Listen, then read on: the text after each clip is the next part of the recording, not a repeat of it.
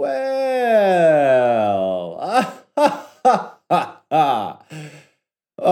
of the morning to you. Top of the marnin' to you. Hello, folks. Welcome in to We the Peeps. This is, of course, the American Soccer Podcast in which you are going to get to know everything that you need to know about the USMNT as they embark on the journey of qualifying for the World Cup. Qualies. I'm Clayton and I'm an artist. Qualies. I'm Ty. I'm an entrepreneur. And we love these gnats, these boring quali gnats. It's We the Peeps.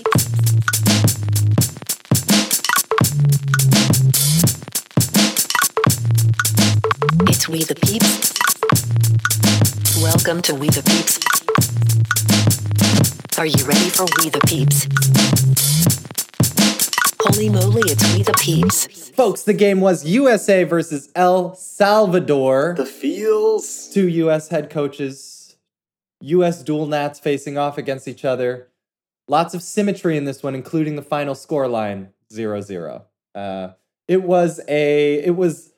can't say it was a thrilling match, but I can say that the discussion we'll have about this match will be everything that you want it to be. It's going to be thrilling, funny, hilarious, sometimes infuriating. Many of the things missing from the match that we watched recently, USA versus El Salvador. But first, folks, please, as always, a little housekeeping. Hit us up on Twitter at WTP Pod. That's a really fun way to hang out with us throughout the week. You do not have to assume that this podcast in your podcatcher feed is the only way to get this sweet content. You can get a little bit of juice from that Twitter at WTP Pod. You can also find us on your tubes. Hit up YouTube, search WTP Pod. We will come up. Hit that subscribe button. Hit that bell button so that you know when we are streaming live during these games. Ty, we had a few folks with us last night. It was so fun to hang out with you. It always is to hang out with you guys on the live stream on YouTube. It's extremely meaningful to us that you are interested in spending your time doing that. And we're going to continue doing it because you continue to do it. We love this. It's been really fun. Join us on the YouTubes. Also, hit us with a 5-star review. We really need that. Those make a huge difference when it comes to our podcast ranking. I know it sounds ridiculous, but one of the cheapest, most effective ways that you can help us out is with a 5-star iTunes review. And if you hit us with one of those, we gonna read it on the Just to give you a sense, we are at about 88 reviews on iTunes. Most of them Cinco's, thank you. And we would love to get to 100. If we get to 100, that would be big for us. So could you help us get to the Centenario Day iTunes? Please. Find 12 people. Living, dead, I don't give a fuck. We don't care. Find anybody go into the Apple Store and just Cinco. That would really help us out. Hit up those burner emails. Do what you got to do. Burner emails, absolutely. VPN, Tor into somebody else's computer. Whatever it takes, baby. I don't know. What's WIPN? Some things I don't really know. Computers, guys, come on now. But do that for us. And last but certainly not least, we got some new patrons on the Patreon. Now, one of the viewers who joined us last night on the live stream on YouTube said that they would give us 1 billion of Jurgen bucks on the Patreon if the U.S. won. The U.S. did not win. So Damn it, guys! The U.S. What are you failed us doing? once again. However, these 4 names, decided to support in spite of it all. We've got Kevin Tower. It's your boy K-Dot. Hey, we have some very close friends of the show in this edition of new patrons. Thanks, buddy. That's so nice. We have Kevbot. We have Joshua Kranz, who I believe, I could be mistaken, was on for the $3 one that we started with, and I think maybe upgraded his. I don't know. Anyways, Thank you, Josh. We're gonna say, just assume this is a brand new first time billions of Jurgen bucks commitment to us. We have Kwamdas. You know Kwame. You love Kwame. We all know and love Kwame. Kwame Das has. I'm sorry to Kevin. That's so nice. I'm Kwame. sorry to some of these. If you guys didn't want to be shouted out personally and like have me give people your social security number, you should have just told me. And shouldn't have put it in a form. You shouldn't have done that. Thank you so much. What was Josh's credit card again? Yeah, right. 789. And last up, we've got new friend whose payment came through in euros. I'm really just putting people Yes. on blast. Evan Pettyjohn. Thank you, Evan Pettyjohn. Thank Guys, you, Evan. The show is not free to produce, and your contributions make it possible for us to not sacrifice other important areas of life, such as our Ty's kids' education and my dental bills. So thank you. Thank you so much for allowing us to continue living functional lives while being USMNT fans and of Hauser keeping. Guys, this game was slow, as I mentioned, so let's get this recap going as quickly as possible. Maddie, two hands Turner, both gloves to you on a Stefan injury, we think. Some kind of a back situation. Let's go Reem Robinson, the dynamic duo. What's a pop cultural reference with one person who's really old and one person who's very young? Reem Robinson. On the left, we're going to have Dest, and on the right, DeAndre Yedlin. Gentry. His tattoo says... Andre! Gentry. Andre de Yedlin.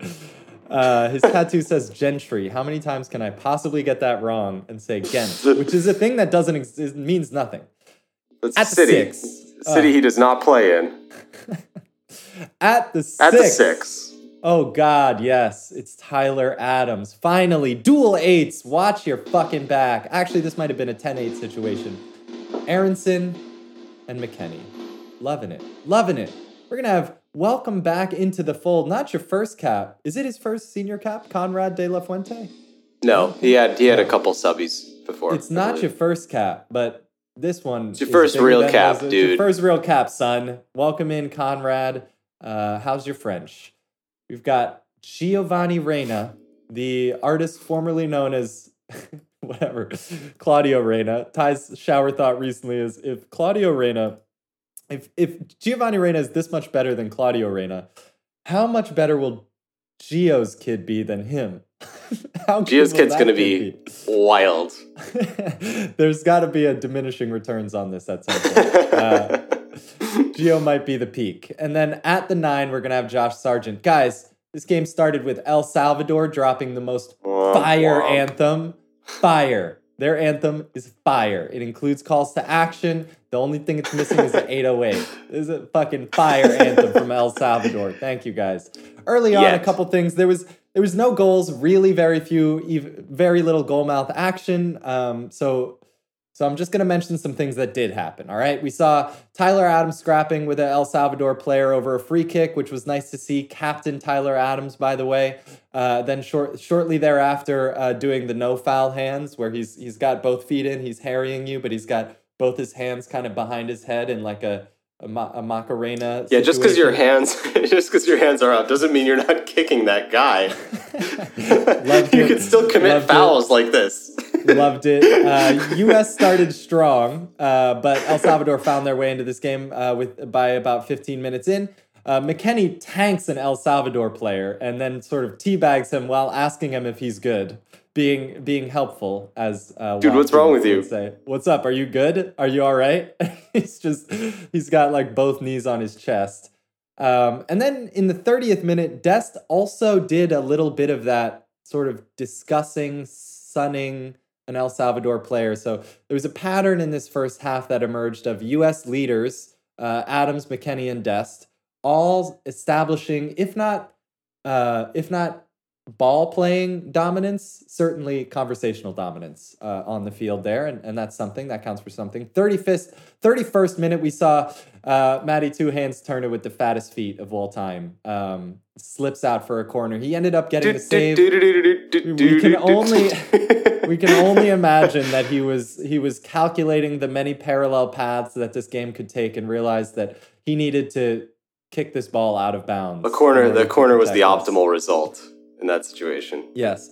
In the 33rd minute. Oh, and by the way, So in the resulting corner from that Matt Turner situation, Alex Roldan, who I have not yet mentioned, dribbled someone out hard, got the crowd on his side, and took a nice little shot. So Turner saved that. This was the first sighting I had of the Riot Squad, and the first time in the corner, and the first time I realized that this game was being played inside like Mad Max style fences. It's like welcome to the feet. Thunderdome. Yeah, this could have been like a battle between robots of some kind, but very, very interesting yellow and orange fencing there. Pretty intense. Okay. Second half, 0-0. Second half, debris is finally thrown at a U.S. player, Giovanni Reyna, while taking a corner. In the second half, I realized, this is how you know this was a boring game. One of my game recap notes is that one of the El Salvadorian players is an El Salvadorian Matt Miazga. He looks just like Matt Miazga, number 4. Loved it. There was also an El Salvador subs dance happening where they were all warming up in sync with each other. I loved it. A little boy band. That was my highlight of the game, too. Yeah, that was awesome. 56-minute, Turner finally gets his first or second save. What happened here? Oh, yeah, because Alex Roldan's shot was a miss. My bad. I misspoke there. So it took 60 minutes for Turner to get a save. We saw some subs. We got to see Pafak is going on in here. We got to see Anthony Robinson for the Robinson Family Band. And we got to see Kellen Acosta playing the 6, playing the 8, playing left back, playing right back. All kinds of fun stuff. 66-minute, Wesson gets a yellow, series of fouls, a bunch of fouls.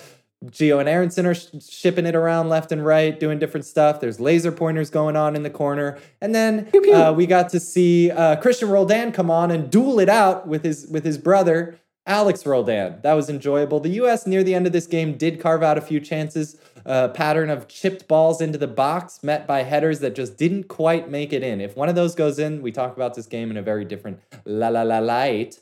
GGG, 84th minute. Bounce pass. Let's go. We love those GGG bounce passes off the turf. You know them. You love them. You love them. And then this game ended with, my final thing is we're going to end on some symmetry here. Roldan on Roldan. They really did duel it out there, and then they ultimately would end up exchanging jerseys, an exchange which Christian seemed far more apathetic about than Alex did. But you know what? Good on you, Shouts to Alex. You did it. You earned this. Shouts to Alex. And the GGG Hugo Perez hug at the end of this game was cute. Tie, 0-0, 1 point. What were your first impressions? There should be no doubt that this is 2 points lost for the U.S. And there's this pervasive narrative in U.S. soccer culture that when you go on the road in CONCACAF, you come out of there with a point, that's a success. And that has not been true. And it is even less true now. This team is so much better than the prior teams that we have had going into qualifying. And they need to be getting 3 points from these situations. At the same time, it is a very understandable thing for the team to err in the first game. I'm not worried.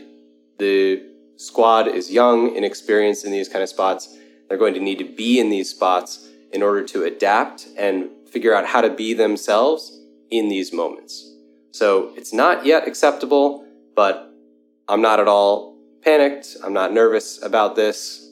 It's okay. Got 7 more away games to go, and I think the squad will adapt. And Greg will also adapt by seeing which of the players respond well to these kind of situations and which of the players don't. Beautiful. So not good enough and yet understandable. This is how forgiveness works. That's right. And what's odd about it is that there is really no suitable preparation. Because the things about the circumstances that are the most challenging are not replicable.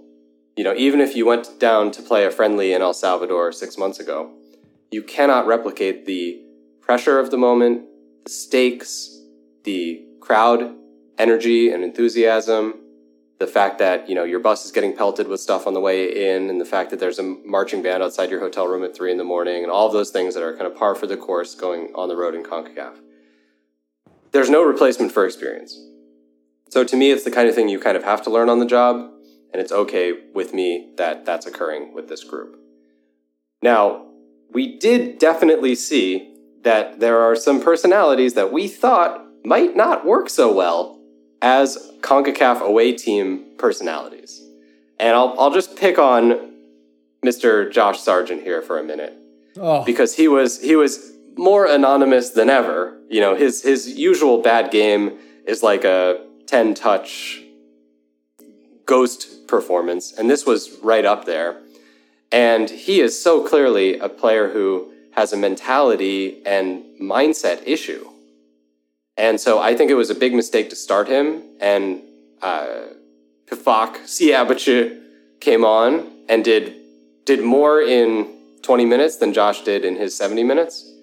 So I think it's clear that especially on the road, Sargent should not be starting, and that should be it. This is his Ewell moment where Greg needs to recognize that this just isn't going to happen, and we can't afford to fuck around with this. it's interesting you bring up the Ewell moment, because there's an even more Ewell-y situation going on with this starting lineup than Josh Sargent. So just to address what you said about Josh Sargent first, I agree. It has been a long time since Josh Sargent looked like someone who could become the talismanic striker we are looking for. The bar is set low, and we are at a point where we can no longer say we hope someone else develops into this role. We got what we have what we have. It's qualifiers. The World Cup is now. Let's LFG who's playing good. And it really makes me wonder what could have been with a Matthew Hoppe presence in this camp at the 9. But okay. I wonder exactly the same. Now, Yeah. this was my other shower thought today. I was thinking, well, okay, so it appears that the reason Hoppe was not included is because he was in the middle of this transfer. He's now at Mallorca from Schalke permanently. Cool. And that makes sense. That's a good reason. It's a great move. It's perfect. Spain is right up his alley. They're going to love him. He's like he's Danny Olmo, basically. Is he? Wait, what do Yeah, you mean by he's that? basically Danny Olmo. So think so. I think the Spanish are going to love this guy. Hoppe's going to succeed there, and that makes sense to prioritize that. But yeah, man, we really could have used 30 minutes of Matthew Hoppe out there. Really could have used 30 minutes of And a does little he need inspiration, to- creativity. Does he need to not be here to sign the contract? I don't totally understand. I don't know. It's tough because for like the transfer deadline deals, they have to like fly there day of, get the medical. So as of the weekend, he's still dealing with, or midweek, he's still proceeding with this transfer, doing travel, etc. So okay. it would be conceivable for him to get called in and play like the Sunday game and then the next game. That could have happened, but it makes sense that they would let him just settle through that transfer, especially if he was going to mostly sit on the bench. But this is exactly the kind of spot where we really did need that creative spark. And we discussed during the match on our live stream that we didn't think Pulisic would have made that much of a difference because Pulisic's not the kind of guy that comes in and sort of changes the pattern of the game automatically. He's an amazing weapon to have when the pattern of the game is going your direction, but he doesn't really change the pattern of the game that well. But I think that Hoppe actually has the potential to be someone who can change the pattern of the game because he adds this absurd creativity that breaks out of whatever patterns and whatever rhythm the defense is in. They're used to a certain look coming at them, right? From That's the personnel that's on the field. And then Hoppe comes on the field and you have no idea what the fuck this guy's going to do. So, Anyway, and if you think about it, this makes sense given Matthew Hoppe's life trajectory. Dude's been changing the momentum of things since day one. his music taste, guy- it's very unpredictable. This guy somehow, he's got his toilet flushes going the other direction in whichever hemisphere it is. He's He wears a necktie as a belt. Yeah, he got the lunch lady serving pizza somehow. He's been doing his Yeah, own thing. he definitely has like a New Kids on the Block kind of anti-establishment vibe. Yeah, what's the one where they wear the pants backwards? It's the twins who like wear the pants backwards. Hit us up on Twitter. I know what at you're talking about, WTP but I Pod don't if know you what. Yeah, reference I don't I'm remember. attempting to make. I don't remember. All right. Yeah. So would have been nice. Sargent, no. Let's try some other stuff out. It's not looking good in the Sargent boat. speaking of people that we hope Greg Berhalter will phase out, there was a Tim Ream sighting on this on this lineup, and so the of course there's this initial gut reaction from I think a lot of you guys listening, and myself, of damn it, fucking Tim Ream. And then you kind of look at the roster, you look at the games coming, you think about John Brooks and his, kneecaps, and you kind of think, okay, well, Tim Ream, he's coming in. This is what Kwame was texting us last night. I guess this is the best situation for Tim Ream. This is the only sort of situation that makes some kind of sense to play Tim Ream. Like, you need experience. You want to rest your other center backs. The problem is, guys.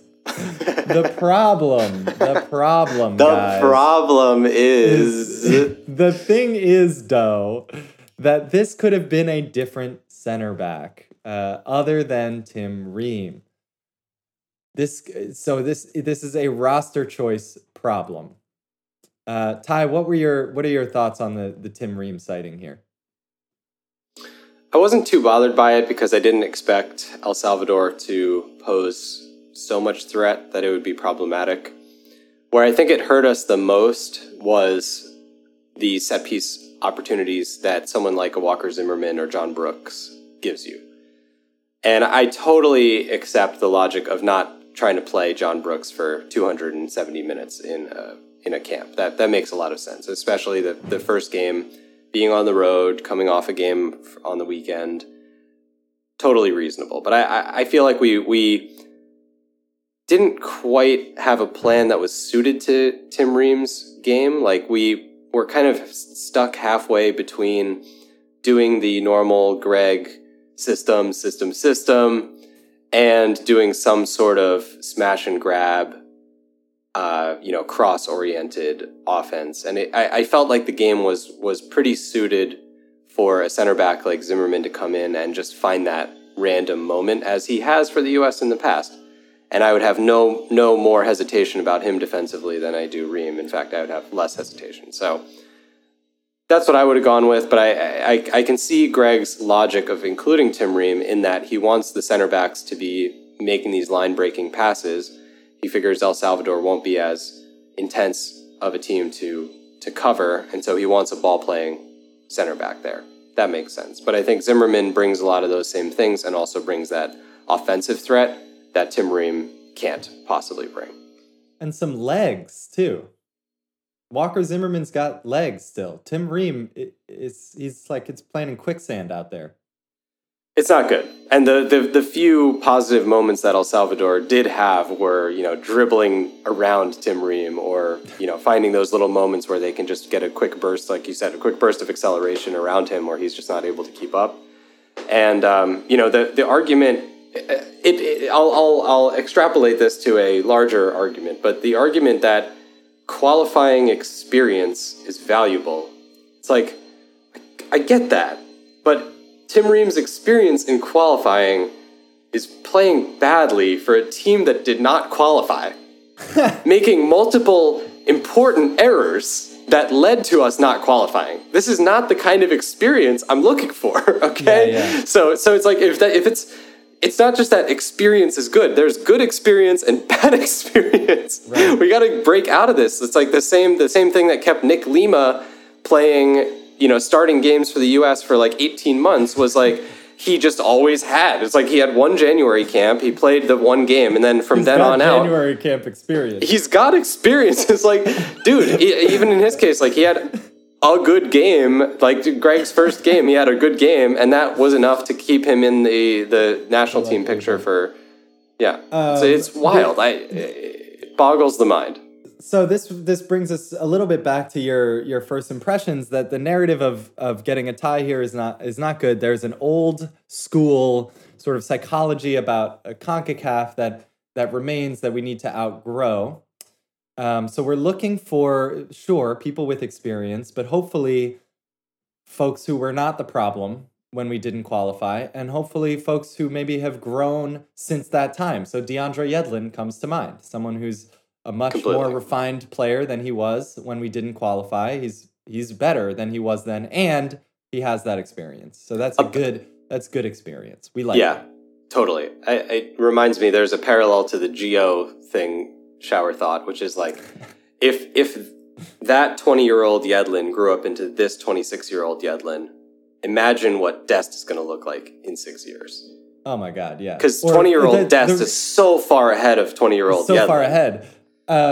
Sure. And imagine, this really shower thought this, what would Yedlin have become were he 20 years old now?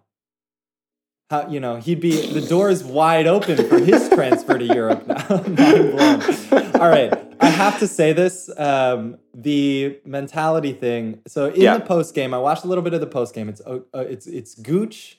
It's what's his face? Chuck D with the stanky leg. Charlie Davies, yeah. It's Chuck D.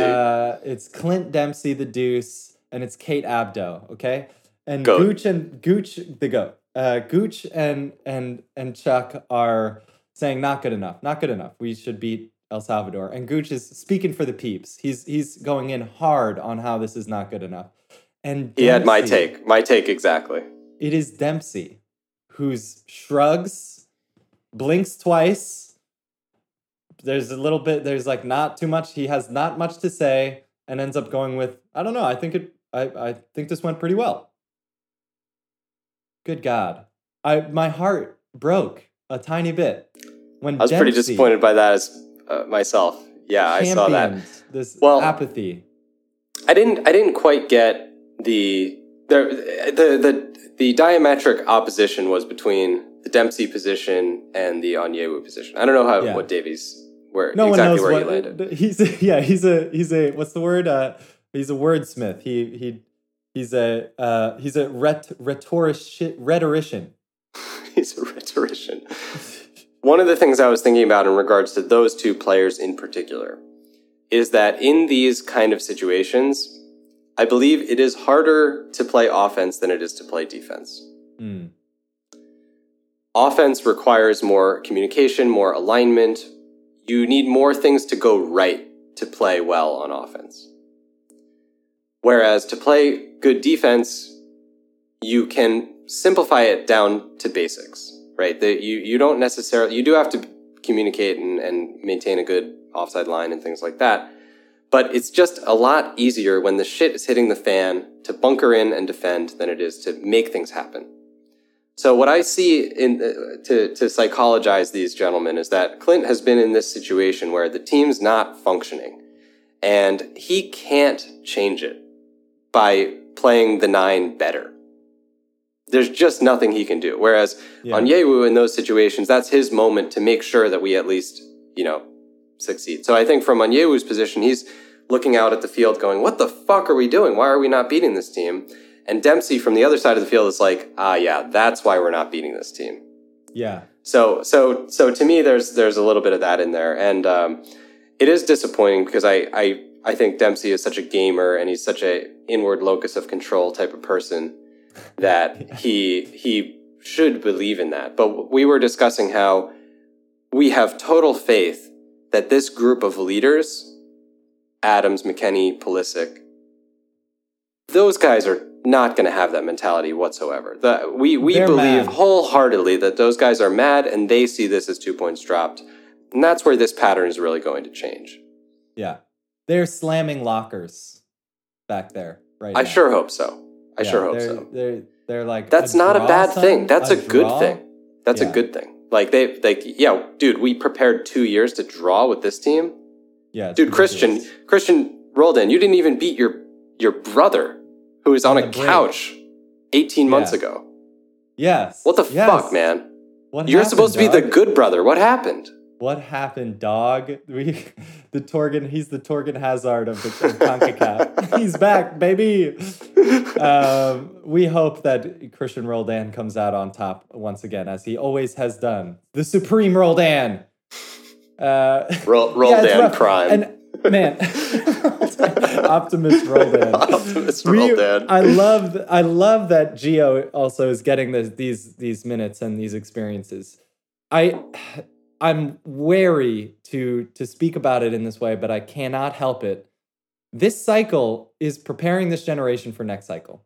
And I realize that we automatically qualify for a World Cup that we host, but which I guess changes what I'm saying completely. But anyways, I think these experiences, for Gio to be under 20 years old and having these experiences now and learning with Adams and McKennie and Dest and Aronson as well and Conrad, I'll throw you in there, how to lead and how to change momentum in games like these is enormously valuable for not just this cycle, but for the next 10 years of our U.S. soccer fandom. We're watching this is a huge arc, and these minutes matter. Eventually, it's going to be Gio with the Tim Ream minutes, and we're all going to be like, "What's up with that?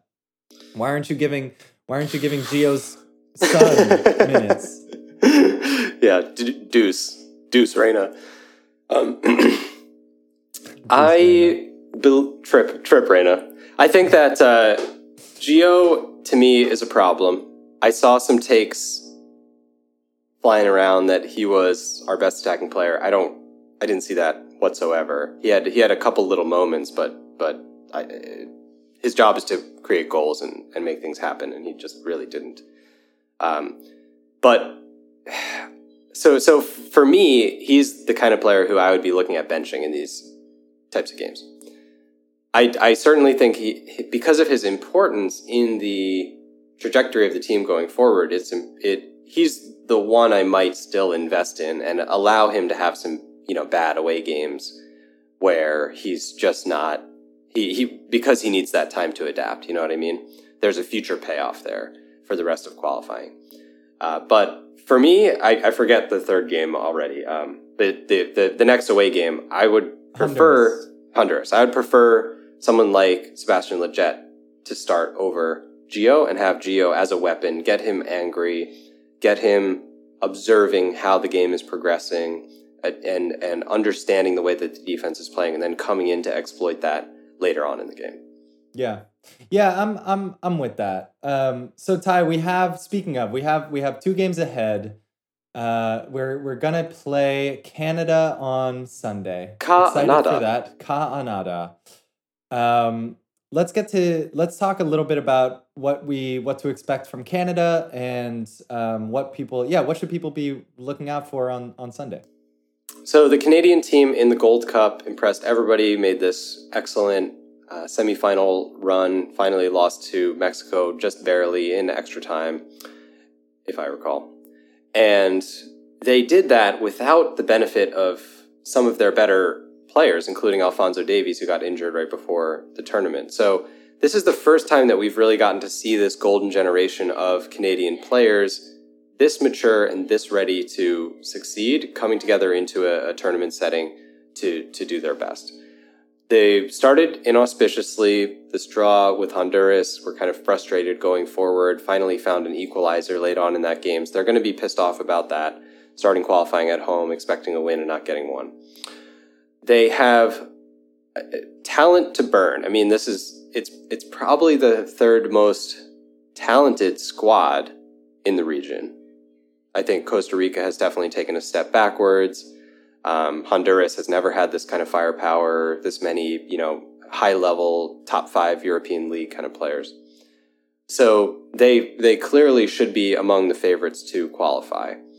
And so what we'll see in the game on Sunday is the extent to which this generation has been hampered by the circumstances so far of not being able to get their full team together, and whether they can perform right at the level of a U.S. when it comes to a home game for the U.S. So we'll find out. We're hoping to see some of Canada's major stars. And as always, this is sort of like a meta fan of the U.S.-Canada rivalry. I want it to grow. I want it to develop. I want there to be more memories in this rivalry, and this is an opportunity for that. I want to see some fire. I want a red. A red somewhere. Card for Canada would be lovely. I'll take one of each.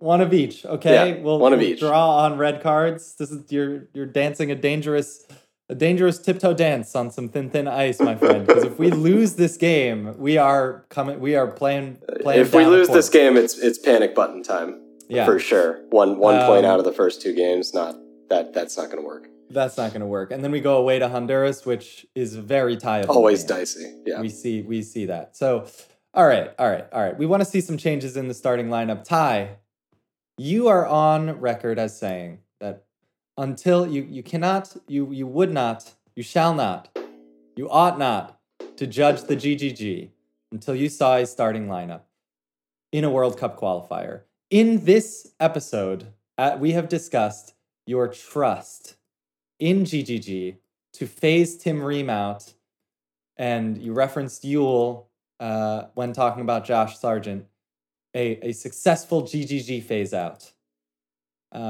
You're implying to me, I'm doing some active listening here and clarifying what I'm hearing you say, that there is some trust for you growing in your heart for JJGGG, the Johnson & Johnson vaccine, Greg Berhalter.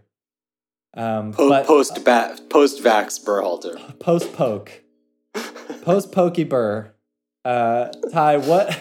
But allow me to wipe the slate clean here, as if I know nothing about where you stand on the Greg Berhalter train. Where are you at today? I'm firmly in the Greg in community. Woo! Because of this lineup. It's I didn't see the stats, but it's got to be one of the youngest lineups we've ever played in World Cup qualifying. He places an immense amount of trust in these young players, which is exactly what I would want to see. There's some weirdsies that really piss me off. So, the bounce passes. The bounce passes are a plus. The fact that he just always makes these like very sort of I would say obvious mistakes, like starting Josh Sargent in this World Cup qualifier. I think it's an obvious mistake. And he does learn and he does adapt, and I think he will adapt. I don't think Josh Sargent's going to start in Honduras because I've just seen this pattern enough where Greg tries the obvious mistake, it doesn't work, and then he fixes it. And to his credit, he fixes it. But I wish he just wouldn't do it in the first place. The second thing that's kind of related to that is the subs.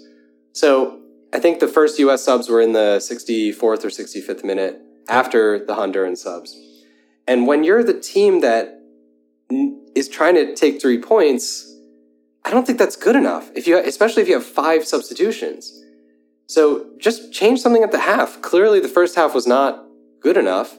What's the harm in swapping out a Sargent or a Gio or even Brendan Aronson who had trouble influencing the game? Just mix something up, change the look a little bit. And I think he waited too long, and we've seen that a couple different times from Greg, which in this era of the 5 subs is totally illogical. I was making this argument when it was 3 subs, that you should almost always make a halftime sub. And I get that it's ostensibly destabilizing, but we had to destabilize that situation. Yeah, the stability of that situation was bad for us. Yes. So when the game state is not in your favor, you need to enhance the entropy of the system, and you can do that by making a change that impacts the way that the defense has to react. So I have these critiques, but in general, I believe that Greg is both competent and brave in the choices that he makes around the personnel. This is the moment where I would have expected a coach to revert, to start Christian Roldan, to start the Nick Limas and the Daniel Lovitzes of the world, because it's the tough moment. It's the moment where you really have to go out there and stake a claim and commit to the players who you believe in. And he clearly believes in the right players, and we have to give him credit for that.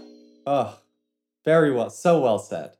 When you see one Tim Ream, when I see one Tim Ream, it's so easy to forget about all the other non-Ream names out there. Totally. He's the only one in the lineup. That's odd, Starting Conrad De La Fuente, I think, epitomizes what the attitude that you're talking about. Totally. Bruce Arena would never, in 1 billion Jurgen Bucks of years, 1 billions of years. No. That would be Jonathan Lewis. That would be Jonathan Lewis every time. Every single time. The only names in common between Bruce Arenas and GGGs are Tyler Adams and Matty Two Hands Turner. Yeah, exactly. Exactly. I don't know. I don't know about that. But anyways, the point is, this is such an extremely young roster, and as I have been saying, welcome to the Greg Berhalter experience. Go ahead and get in line. You're gonna get just enough, a little too late. That's true about the subs. Just enough, a little too late. Yes, that's true about the subs. That's true I feel about like we're gonna phase outs. I feel like this is gonna end in a World Cup game where he just doesn't make a fucking sub and we lose. But it's like, all right, I think this is good enough to get us there. I think it's good enough to have some success, and I can live with the weirdsies. Alrighty. Well, I guess we could do, it's about that time, but we could do some quick hopes and fears. We could also do you want to hit them with your left field idea of hockey subs in soccer and why that's a good idea? How about we close on that? Okay. Let me save that for a future episode. I need more time for All that. right, you want to do some hopes and fears? I need more then? time, yeah. We'll do hopes and fears, ka anada. I hope for, of course, as everyone does, a Christian Pulisic sighting. Let's do this thing. I want to see Pulisic on some beautiful, beautiful home field grass. We're against our northern rivals, as Fox would have us believe. And I want to see Christian Pulisic looking like the porcelain prince that we all know and love. I want to see a really good Canada team come out and play excellently and lose to the US.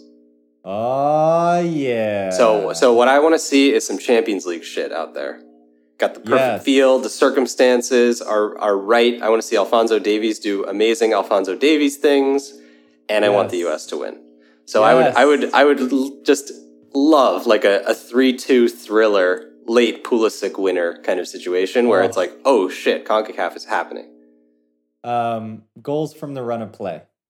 Goals from the run of play. Exactly. Let's go. Let's go. Right.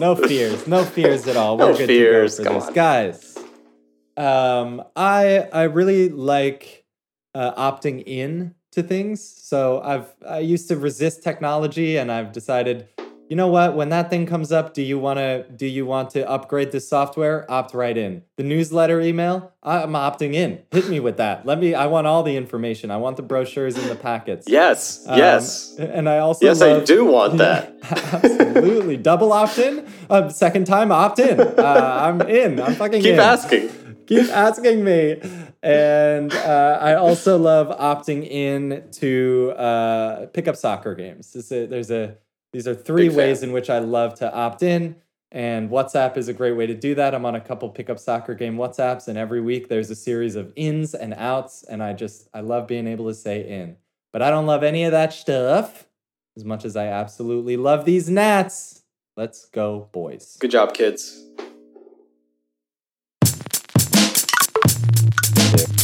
It's We the Peeps.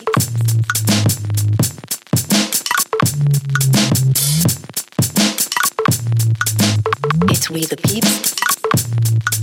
Welcome to We the Peeps. Are you ready for We the Peeps? Holy moly, it's We the Peeps.